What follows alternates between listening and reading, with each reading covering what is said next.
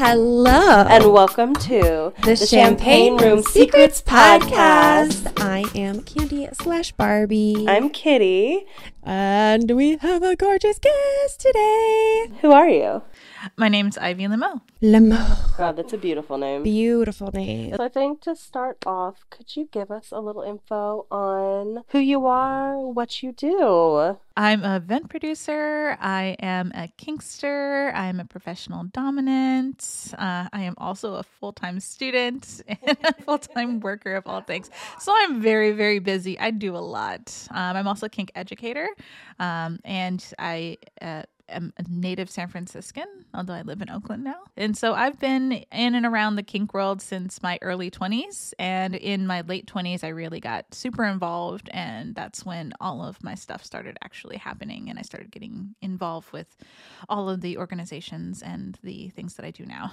Ivy is involved in a lot of organizations. You do a lot of work for the community, especially like underrepresented parts of the community, which is so fucking cool. So how do you guys know each other? We met at a panel for my college's sexuality studies department. The department has a fair every year, and they have a panel with people who work in the field of sexuality. And so I got to hear a lot of stories from Ivy. Ivy is very funny and smart and a great storyteller, so I thought it'd be really fun to talk to you here. You called yourself a dominant. Do you prefer that over femdom, pro-dom, dominatrix? Yes, this is something that I actually really struggle with my identity, especially being very femme passing and being very cis passing.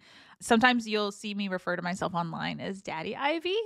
Yeah, because I get some very daddy vibes. Like, don't let this like long hair fool you. This is just an experiment in like reclaiming my feminine side. Normally I have very, very short hair. And I realized a long time ago that it actually did affect my business. When I first came into this world, I had very long curly hair and it was very feminine, very cute. And I've got dimples and I have this cute voice. And I'm like, don't let this cute face fool you because I'm a murderer. Definitely the Bay Area's sweetest sadist. Then I cut my hair off.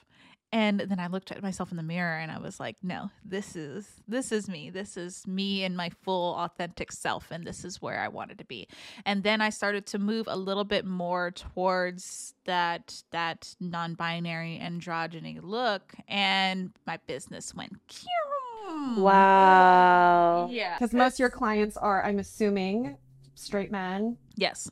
Yes. I understand that while I did move more towards my masculine side, I was still not the classic non-binary Bay Area person. Mm-hmm. Right. And so other people who had that look were the people who were attracting those clients. Gotcha. So you weren't like far enough over to that, like what people maybe think of as like an ideal non-binary aesthetic, which obviously is just stupid. Like we can all agree that, but like people maybe like didn't think you were non-binary enough. Yeah. So you're kind of like in a weird like in between.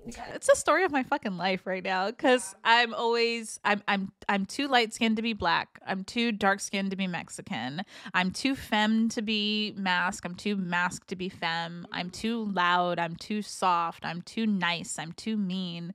I'm living this world where I am just walking the thin line in between everything. But to be honest, like I feel like that's my strength. I love to exist in that duality and I love to exist in this gray area in between. But that's not what everybody wants. Yeah. What people really want is they want like clear cut, you are my fantasy, and if you don't hit the fantasy, then I'm going to move on to somebody else who does. It's hard to market yourself when you're three-dimensional. Yeah. How did you get your start? What was your first foray into being a professional? My first exposure to all of this would probably be I was working as a hostess. It was my second year of college and I was trying to make ends meet. It was really hard. I was working 3 jobs and I finally quit all my other jobs to work this job because the tips were really good and was able to pay my student loans. And there was this other hostess who was older than me, recently divorced. She was very elegant in the way that she walked, but like she hated this other woman. And this other woman, one day, she was just like, I don't give a fuck about this bitch. I make more money doing my other work anyways. And she would always like want to leave, be the first one to leave of the two of us. Cause she's like, I have a date. I'm like, well, good for you being like recently divorced and getting out there and all that. But then like she kept on coming back with like these new purses. And, you know, one time this limo came and picked her up and I was just like, what's going on? And she's just like, have you ever heard of the website Ashley Madison? Like, throwback. I'm just like, what are you talking about? She goes, you would do so well there. She's like, you're young, you're intelligent, you know what you want and all this. I'm just like, okay, so like, what is it? And then she's like, okay, so my other job is I'm an escort. I was like, wait, so you like sleep with rich men for money? Is that what the limo was about? And she's just like, no. She goes, you have to remember, like, I'm divorced, but I also have multiple degrees and I'm really well read. She goes, I literally go and like have dinner with these men and we like discuss politics and I go to parties and these and the other. She goes, and I only sleep with them if I want to. And I'm like, really? She's like, yeah, so you don't have to sleep with them if you don't want to. You can just go and be like eye candy, but also you're intelligent, so they would really like you and you would be well connected. And she was really trying hard to get me to like go to this website. And she's just like, well, like, what do you are interested in doing? And I'm just like, well, I'm actually interested in other stuff. Like, she's like, what do you mean? I'm like, because at that time, like, I knew I was kinky, but I didn't really know how to say it. And I was just like, is that something that I could do? Like, because I don't really want to sleep with strange men at that time, but like, I would not mind beating them up. But she did get me thinking about like what it is that I wanted to do and how I could. And she's like, you could pay your whole school. Like, you could pay off all your student loans with this and it would be easy and it would be fast. And I was just like, oh. And so then I started researching professional dominatrixes and I found places like The Gates and Fantasy Makers. And there were a couple of other houses at that time in like the early 2000s. And I was like, well, maybe this is where I need to go and like get some training and do all the things. How did it feel when you finally broke into being a professional dominant? It was terrifying. A lot of people are like, oh, it was so freeing. It was so wonderful. I'm like, no, it was terrifying. I had just lost my job. I had just gotten a divorce. I had moved into an apartment and spent all my money. I had my friends helping me. And it had been a fight to get to it. And like, as soon as I thought I had a moment of like safety and thought, okay, this is when I can start my journey and to like be who I always wanted to be. Then the pandemic happened. And then I was like, surviving instead of like I had made all of these plans in the months leading up to my big move of like how I was going to like softly land into this career, and then I just crashed into it. Oh, brutal. Yeah. So everything that I had planned to do, like all of my website launching, all of like getting my clients and seeing them in person, like all of the stuff that I had built up for 6 months crashed and burned. That's devastating. Yeah. Because that like stuff is a lot of investment. It's a lot of investment in time and like money. Like it takes a lot to like build your website, do all your rates, all your services. Like, yeah, it's just so people who don't do the work understand. Like, yeah, it's so I spent a long long time like deciding if I was going to go to a house and be trained or if I was going to use the skills that I had learned in the community all the years previously. And that's where I was. I was like, I had entered into the community side of kink for a very long time and I had developed my skills there. And then I was moving into the professional realm, which is also in itself very hard because people see you as a community person and not as a professional. Yeah. And so it's really hard to transition there. And the community is not always very welcoming when you move to the professional side. But I was very lucky in that the people around me were very supportive of it all. I had like one friend who was a best friend who was 100% online. I had gone to her in, I think, January or February before the pandemic. And that's when she had started to try to like kind of get me clued in on the online side. But I was really going to her for photos and editing and website design and things like that. But she was like trying to give me more information. I was like, okay, cool. Thank you. And I really wish I had like paid a little bit more attention to like what she was trying to tell me about online work. And then March comes around and boom, I'm stuck in all online work, 100% online work, just trying to hustle. I'm terrible online, to be completely honest. I'm horrible online. I'm so much more of a people person in person. And plus all my skills were geared towards in-person things. I'd spent so much time learning from other pro doms about in-person dialogue and like interactions with clients. Did you find that you had a different like specialties or niches that you had to adjust to online versus what you would consider like your skill set or your specialties in person? Oh, yes. Definitely, yes. I probably developed more of a callous and mean persona online. It was definitely geared more towards financial domination, obviously, because that's where you are getting a little bit more money. And then a lot of sexting. Like you said, I think I'm really known for being a really good storyteller. So I actually did start to really enjoy weaving these intricate, beautiful stories to jerk off to. Now that I think about it, like a lot of my clients who were into like sexting with me and being online in that way were more femme presenting people. So that was really exciting because I don't actually get that much in-person sessions. So online, you're very mean or like an erotic novelist. Yeah. Yes. In person, what's your thing? I have both been complimented and also complained about. Where are they? About being rather sweet, but also on the flip side, being incredibly deviously mean. I love torturing and taunting my clients. My favorite ones, though, are the foot fetishists. One, because they're usually really sweet, but two, they always know exactly what they want. So it's really great to craft a scene with them because they are particular. And so they'll tell you exactly what gets them off and what gets them going and why. Because, you got to know the why. Yeah. I love the why. Yeah. Which you don't get from other areas. Like, you don't know why. They're like, I don't know, I just like it. And it's like, okay, but no, like foot fetishists know why they like what they like, and they will talk at length about why they like what they like. And that I find really fascinating. So that like gets my brain going about what to do with them. But I also really, really love just being incredibly sweet to people while being really, really mean to them. Yeah. Like if you are crying and I'm just like, it's okay, sweetie, it's totally fine to cry, as I'm just like twisting something into your body and you're just like, it's so nice to say no all day long. The sweetest, meanest daddy in town. And then, oh my gosh, when daddy is disappointed, ooh, just watching someone's face, like their whole world crumble when you tell them that you're disappointed in them, but it's okay because by the end of the session you have built them up in a different way and then you're proud of them again. Like people be working out their trauma.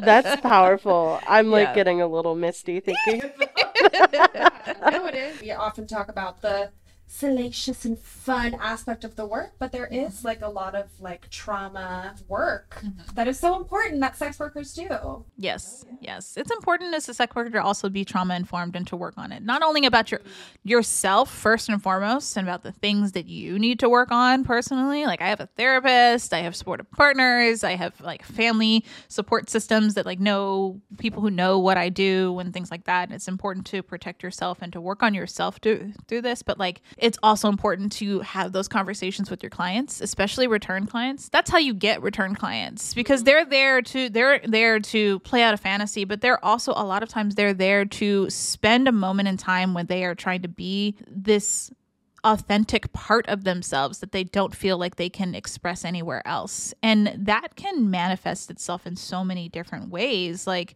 sometimes they just want to be beaten. And that's fine too. But other times they really are trying to work something out and to like find a space and the words to describe this feeling or this experience that they want to have. And to be a facilitator for that is what's really fulfilling. Do you have any like stand out stories or clients that have like really touched you? I feel comfortable sharing this because I've had more than one at this point. Gender affirming sessions for people going into surgery. Wow. Okay. Yeah, I've had more than one at this point, and I really actually enjoy them, like to the point where like I almost don't want to charge for them because they leave me with such an amazing high and feeling so elated leaving them. And it's both top and bottom surgery, so that's nice. Interesting. And so they'll come to the couple of them come to me saying, "Hey, I'm going into surgery, and I'm looking to have these experiences because a part of me is changing." Like for instance, for top surgery, sometimes it's I don't know what my body is going to be like after, because a lot of people who go through top surgery, they have changes in sensation in those areas. Sometimes it comes back, sometimes it doesn't. So they kind of go in knowing that there's a part of me that is leaving, and I'm fine with that because that's what I want. But there's also an unintended consequence of I might not be able to keep my nipple. I might have spots on my chest where there's no sensation because nerve lines had to be cut. And like people who are going in for bottom surgery, the same thing. They're like, there's always a chance that I might lose certain aspects of sensation down there. And so while I will be whole and who I want to be, I might also lose an aspect of my sensuality or my sexuality that I didn't intend to do away with. And so a lot of those sessions are around experiencing a full range of sensation in those areas. Okay. And also saying goodbye to them. And each person has a different way that they want to experience it. Sometimes it's like really sadistic in that they want to feel the most extreme of sensations. They want to have like, they want you to say like good riddance, like fuck this part of me that has always fucked me up, and like thank God it's leaving and goodbye. And then there's other sessions where it's like, remember these feelings because they have always been a part of you, and just remember that they are going to still be there but differently. And wow, what a beautiful experience, what beautiful privilege and wonderful, like how wonderful it is to be you in this moment because you are taking the step to be who you need to be. And so it really does change like from person to person, and I love those sessions. I love them so much. Those are like the ones that I don't even want to charge. I swear. I call that I'm not really the same. I call it pro bono work. Yes. Yeah, it's pro bono work for sure. Like those are the ones that really feed my soul, and they're very few and far between, but like yeah, all genders like seek out those experiences. It's so beautiful. Thank you for sharing that. Yeah, that's like, incredible. And I think it's just something that people don't hear about ever, right? Like unless they're having like these like one-on-one conversations. So I really appreciate you bringing that. Yeah, it takes a lot for people to do that because they like usually don't know what to do. And I always tell them like, you should go to a provider, you should go to a professional because they are the fantasy builders. We do this for our work. Like our job is to build this space for you, this liminal space for you. And if you don't know how to accomplish it, I'm sure a provider probably will have an idea of how to do it. Even if they can't be the one, they'll be like, well, I know somebody who has a space who could probably do that for you. Were you a kink educator before you started doing predominant work, or did those kind of happen around the same time? I was a kink educator for years before I Very cool. started doing pro Very work. cool. What do you teach? I teach rope bondage. I had been in the scene for a little bit in other areas, especially like in the club scene for a few years before that. And then of course, growing up in San Francisco, we always were around it. But then I'd left a really bad job. I had time on my hands and I was like, okay, it's time to explore and do this thing that I've always wanted to do, which is like see what rope bondage is all about. So event work. What is that? What are you up to? When I was at Vox Body, I had the conversation with Blue, the owner, about like, knowing that when I walked into a rope studio that I was going to be probably the only person of color in the space. But then also she coming up to me and saying, I know this and I see this and it's a problem and I don't know how to fix it. And I'm like, well, you really don't, because you're our white woman. You are only limited in what you can do for those people in those communities. And she's like, well, I can't be hands-on about this, but I can offer knowledge, I can offer resources, I can offer time, I can offer money. Like, what can I do to facilitate that if that's what you want to do. And ultimately we like went back and forth for a while, and then we started kind of saying, okay, but what does the POC community and the kink world want? And realizing that like we didn't really have a clear idea of that. So I was like, well, the easiest way to do that and find out is to ask them. So Kinky Colorful Conscious came out. And KCC was a roundtable discussion group for people of color who were kinksters of all levels, of all modalities. And it was, you come, you share meals, you talk. I would say like 2018 was like the golden age of like POC kinksters in the Bay Area, where like all of these groups started forming, all of these events started happening. And so that's how Soul came to be. We were just like, we want to have a party that's more often. We want to have a party that's in the city. We want to have a party where everybody can be themselves and fuck each other. Beautiful. As you said before, like we're very, very spoiled here in the Bay Area. Like, oh yeah, can nobody do it like we do here? No. Yeah, Yeah, just for think about, people like, who you are don't kind of like in their live smaller here. towns, Like, it's really you don't- hard. What chance do you have to find these people. kind of communities? But I think with the pandemic happening, we've seen a big shift towards online curriculum, which, you know, is both a blessing and a curse, Why would you consider it a curse? because there's just stuff that you can't learn online to a degree where it is safe for you to practice. You can learn a lot of theory online, but in practice there is always going to be a deficit if you don't have a in-person person. Like I can teach somebody to spank online, but I'm not there to see you do it. I'm not there to hear the sound of your skin on their skin as you spank them. I'm not there even on camera. It's like, because I taught online during the pandemic too, and it was hard. It's like hard to see like somebody's like skin like warm, feel the warmth of their skin, as you know, like when you feel someone's butt and like you feel like the blood coming up to the surface as you're working on them and warming them up. Like a lot of those softer skills get lost in translation when you are teaching online. I've had people come into the strip club. They're like, I'm a dominant and I want to like whatever. And I don't do that. I'm not like. I'm If not somebody submissive has at to all. tell you that they're a dominant, It's embarrassing, right? It's okay, so fucking- like I used to work as a professional chef, and the boys that would walk in, and this is how I knew I was probably needed to be a dom too, because I would love to make them cry, but like there were so many ways you could break them professionally without ever having to touch them, like especially when they walked in and they saw me as this young thing and like being like the sous chef too, and they'd be like, I'm a chef, and I'm like, who gave you that title? Because in the chef world you don't call yourself a chef, you have to be given that title. Well, I went to culinary school, and I'm like, so did I, bitch. Like I went to culinary school too. You don't see me calling myself a chef, but I am your chef, so you can go and wash dishes. If Thomas Keller can wash dishes at the French Laundry at least twice a week for the last 10 years, so can your ass. So I'm gonna need a restaurant where the kitchen is like one of those like exposed. Yeah, I want to just, open like, a kitchen, but it's you. But like You're you're the the chef. chef, and then all your sous and all your people are just like scared, and they have the beautiful like rope ties Yeah. on them, and they're like made to. Oh my gosh, yes! Oh my god, I would do that. I've always wanted to have a scene that played that out, where like I'm in a kitchen with a submissive and like they have to cook for me. We've talked about online and in-person sessions. We talked about community work, education, events. I guess big question, big takeaway in all of these different avenues. You've been a professional in kink.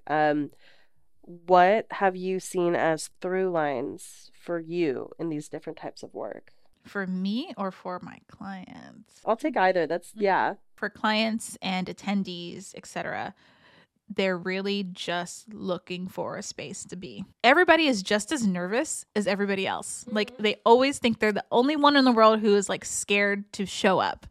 And it's just so common, and it's so like true. Like take the leap and do it. You'll be fine. Like just keep coming back. For me, the through line in all the things that I've done is really my desire to make friends, but also I'm a people watcher. Yeah. I am such a people watcher. And I think that everything that I've done has secretly been to facilitate the perversion of watching people do these intimate things together. So, yeah. So, like, for me, what really feeds my soul is the ability to, like, an opportunity to watch other people do a lot of fun stuff.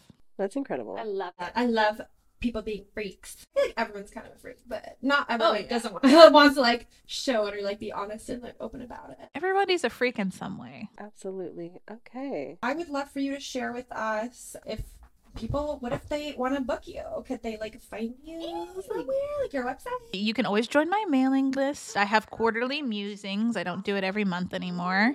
But usually it's like, what have I been dreaming about and fantasizing about lately? And every once in a while you'll get like updates on like what I'm doing and if there's any events coming up that I'll be at. You can find me on Instagram mostly, although just as a note, like I am very politically involved. I don't think that kink exists in a vacuum. Free Palestine, like that is where I'm at right now. So if you sign on to my Instagram, that is what you will see until Palestine is free. And you can also go to my website, theropekinktress.com. I am also looking for a sub to help me revamp it. We need subs to do the dumb technical stuff. We're too busy and pretty to do it. Don't ask for fair trades. Do it because you love us. Exactly. And hopefully in 2024, I'll have revamped to a new website and with all my current pictures.